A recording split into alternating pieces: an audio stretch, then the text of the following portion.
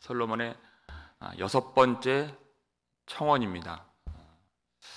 이전에도 전쟁에 대한 기도가 있었는데 33절을 보시면 만일 주의 백성 이스라엘이 주께 범죄하여 적국 앞에 패하게 되므로 주께로 돌아와서 주의 이름을 인정하고 이 성전에서 주께 기도하며 간구하거든. 이때의 전쟁 상황은 그들이 범죄하여 적국 앞에 패했을 때, 그때 우리가 하나님 앞에 성전을 향해 기도하면 하나님 우리를 용서해 주시고 우리로 돌아오도록 회복시켜 주옵소서라는 기도였습니다. 6번째 청원도 전쟁 상황은 맞는데 조금 다릅니다. 우리 44절 말씀 다시 한번 읽겠습니다. 주의 백성이 그들의 적국과 더불어 싸우고자 하여 주께서 보내신 길로 나갈 때에 그들이 주께서 택하신 성읍과 내가 주의 이름을 위하여 건축한 성전이 있는 쪽을 향하여 여호와께 기도하거든. 아멘. 뭐가 좀 다르죠? 33절에서는 범죄함으로 전쟁에서 패했습니다. 44절에서는 주께서 보내신 길로 나갈 때 이렇게 됐습니다. 이 전쟁은 하나님이 보내신, 하나님이 가라고 하신 전쟁입니다. 그러니까 범죄에서 끌려가서 패한 그런 전쟁이 아니라고 하는 것입니다. 하나님이 보내신 전쟁, 그것을 거룩한 전쟁, 그래서 성전 이렇게도 말하는 그것입니다.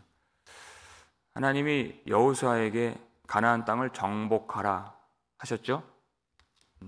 거기에는 두 가지 의미가 있습니다. 이스라엘 백성들에게 그 땅을 주시기 위한 목적으로 명령하신 것이고, 또 한 가지는 죄악이 가득한 가나안 족속을 심판하라고 하시는 하나님의 뜻이 거기에 담겨져 있는 것입니다. 주께서 보내신 길입니다. 하나님이 가라고 하신 것이, 하나님이 가라고 하신 전쟁인데, 그러면 모든 전쟁에 승리하겠습니까? 그렇지는 않다는 것입니다. 우리가 아이성 전투를 알죠. 여리고 성보다 훨씬 작은 적군들이 많지 않은 그런 전쟁이었습니다. 그리고 하나님이 가라고 하신 전쟁이었습니다. 그런데 거기서 이스라엘 백성들이 판판이 깨집니다. 36명 정도 죽게 됩니다. 패하게 됩니다. 그래서 여호수아가 자기 옷을 찢고 장로들과 함께 여호와의 궤 앞에 엎드려서 티끌을 무릅쓰고 슬프도소이다 주 여호와여, 여호와의 크신 이름이 우리에게 있는데 하나님 어찌하려 하시나이까 하면서 간절히 기도했습니다. 하나님이 응답을 주시죠. 여호수아 7장 11절에서 이스라엘이 범죄하여 이렇게 됩니다. 이스라엘 범죄하여 여호와께 바친 물건을 가져가고 도둑질했다 했습니다. 누가 가져갔습니까? 아간이라고 하는 사람이 가져갔죠. 여리고성이 무너질 때 거기에 있는 모든 것들은 여호와께 이제 바쳐진 물건인데, 거기에서 옷과 이제 금과 은을 그가 가져가서 자기 물건 속에 넣어둔 그런 범죄가 있었습니다. 여러분, 간절히 옷을 찢고 기도하니까 응답을 주셨는데, 이 대목이 중요합니다. 어떤 응답을 주셨다고요? 이스라엘이 범죄했다. 이게 응답이라고요.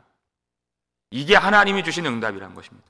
이걸 모르면 해결책을 얻을 수가 없고, 이걸 모르면 하나님이 가라고 하신 그 길에서 절대 이길 수가 없습니다. 승리할 수가 없습니다. 조금도 그 땅을 차지할 수가 없습니다. 하나님은 응답으로서 우리에게 무슨 죄가 있는지 성령으로 깨닫게 하십니다. 그래야 우리가 진정한 기도를 올릴 수가 있고 그 다음에 조치를 취할 수가 있는 것입니다. 그 해결책까지 하나님 주십니다. 그 죄악을 제하라, 백성들을 거룩하게 하라, 그리고 그 사람을 불사르라, 이렇게 됐습니다. 그것을 제하지 아니하면 너희가 대적들 앞에 능히 서지 못하리라 이렇게 됐습니다. 그것을 제거해야 돼요.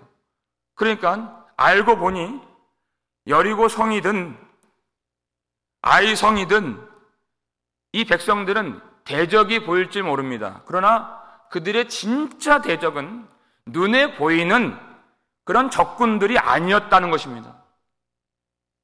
그들의 진짜 대적은 눈에 보이지 않는 그들 속에 있는 죄가 대적입니다. 우리가 그렇습니다. 우리의 인생은 주께서 보내신 길을 가는 것입니다.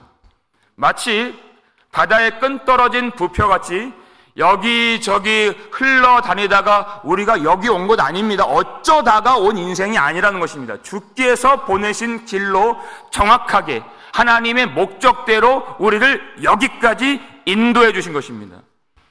어떤 때는 내 인생이 너무나도 대단하지 않게 보이고 초라하게 보일 때가 있습니다. 그냥 집에서 살림이나 하고 집안일이나 하고 이렇게 얘기해요. 아이들 라이드나 하고 남의 가게에서 허드렛 일이나 하고 그렇게 푸념식으로 얘기할 때가 있다는 것입니다. 그건 하나님의 뜻을, 하나님의 계획을 잘 알지 못해서 그렇게 말하는 것입니다. 우리의 싸움은 어떤 지위를 얻거나 어떤 부를 소유하거나 성공을 하거나 그런 눈에 보이는 것들을 위한 우리의 싸움이 아닌 것입니다.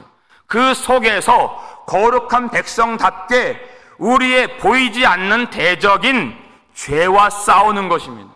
거기서 하나님의 영광을 나타내는 것입니다. 우리가 하나님의 거룩한 백성이 아니라면 그렇게 할 이유는 조금도 없는 것입니다. 우리가 어떤 존재입니까? 베드로전서 2장 9절에 너희는 택하신 족속이요 왕같은 제사장이요 거룩한 나라요 그의 소유가 된 백성이니 이렇게 됐습니다. 거룩한 백성이기 때문에 우리의 싸움은 그 거룩을 붙들고 하나님 말씀 안에서 성령을 의지하여서 그 죄와 싸우는 것. 어디까지 싸우라고 했죠?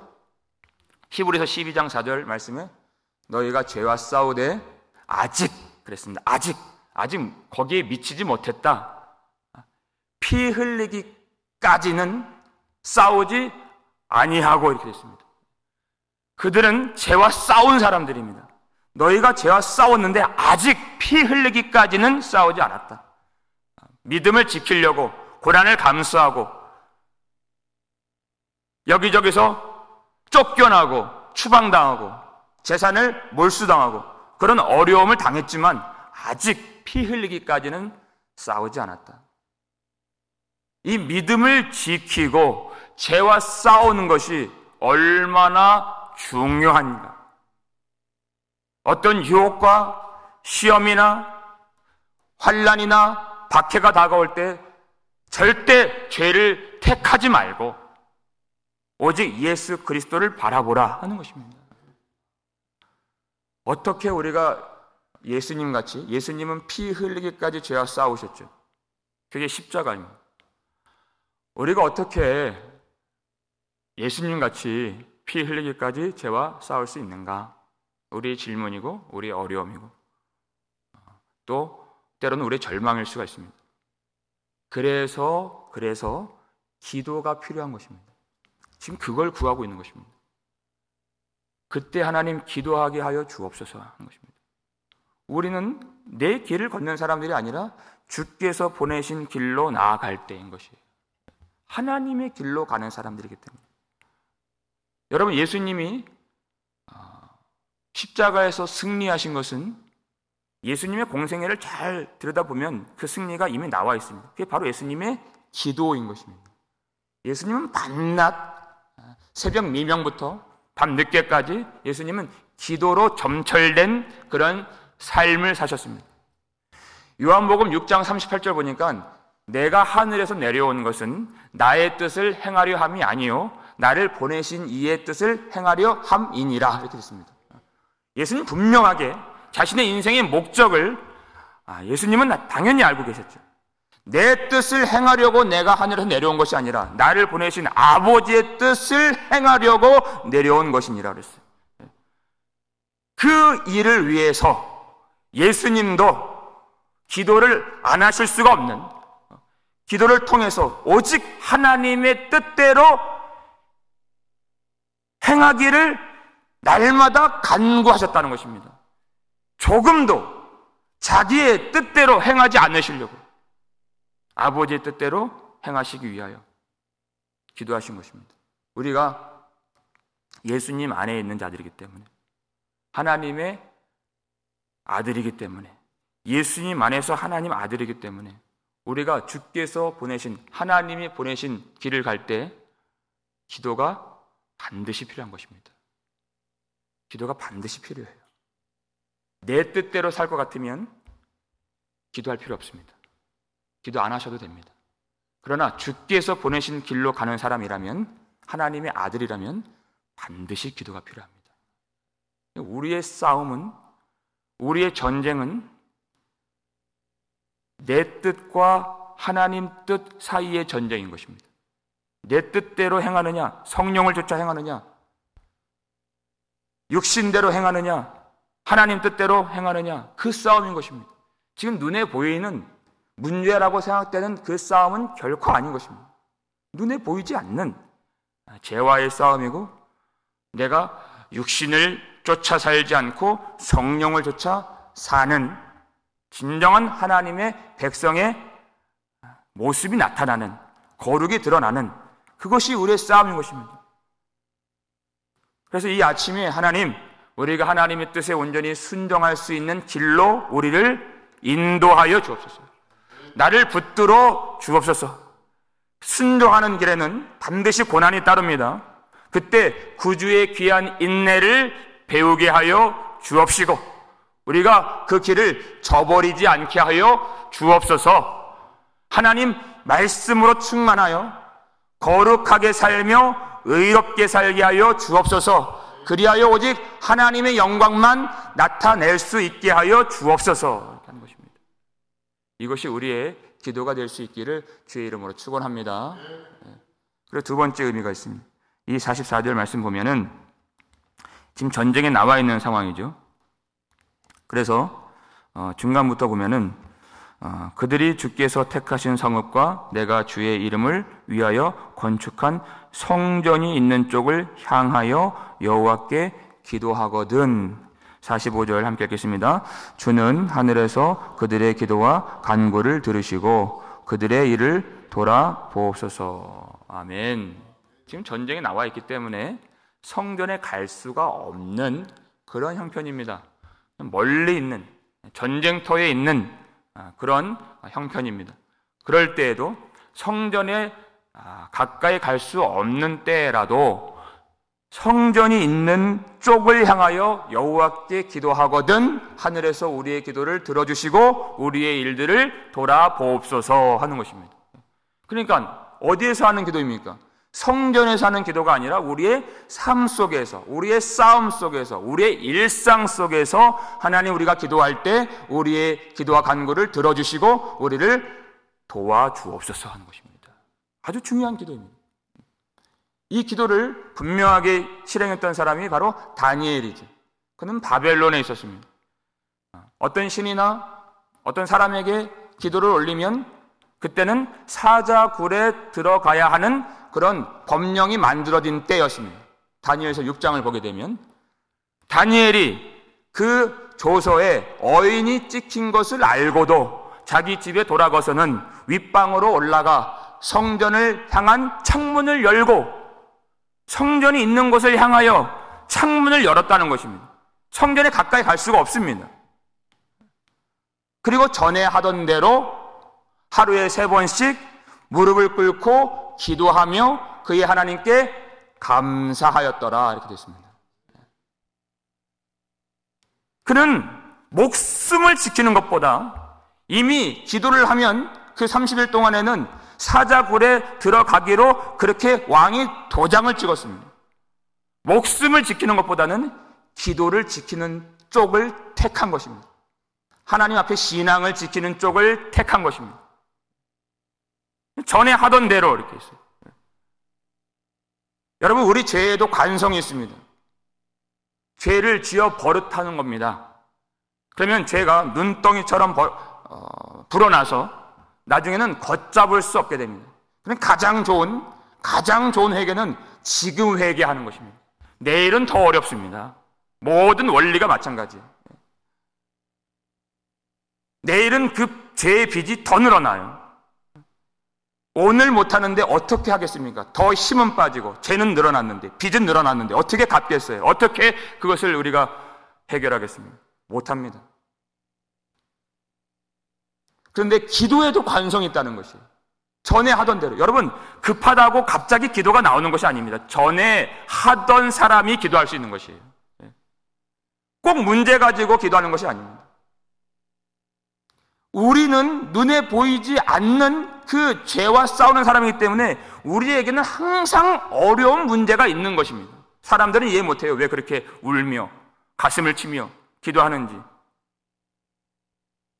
하나님 앞에서 다른 사람들은 모르는 것입니다.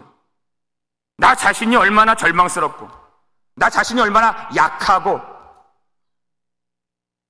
얼마나 주님 앞에 작은 자인가를 사람들은 몰라요. 그래서 기도하는 것입니다. 그 기도에도 관성이 있어요.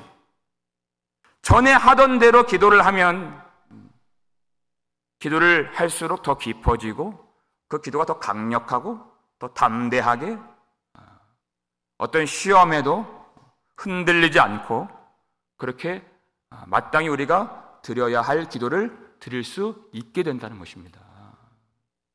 하나님이 우리를 성전으로 만들어 주셨기 때문에, 성령이 거하시는 성전으로 우리를 만들어 주셨기 때문에, 우리는 예루살렘에 있는 성전에 가서 기도를 하는 것이 아니라 교회에서 기도할 수 있고, 우리 일상에서 기도할 수 있고, 우리가 별것 아닌 것처럼 느껴지는 집안일 하면서 기도할 수 있고, 라이드 하면서 기도할 수 있고, 아이들을 축복할 수가 있고, 마트에서 장 보면서 기도할 수 있고, 하나님의 도우심을 구할 수가 있는, 어디에서나 하나님을 찾고 기도하면 하나님의 임재를 경험할 수 있는 하나님의 성전인 것을 믿으시길 바랍니다. 여러분, 이 기도가 있어서 어디에서나, 우리가 병상에 있으나 일터에 있으나 상관없이 주 예수 그리스도의 이름을 의지하여 간절히 기도하여 하나님의 임재와 능력과 도우심을 경험하실 수 있기를 주의 이름으로 축원합니다. 거룩한 성도같이 기도에 승리하여 거룩한 삶을 삶으로써 날마다 하나님께 영광 돌릴 수 있는 우리의 삶이 되기를 주의 이름으로 축원합니다.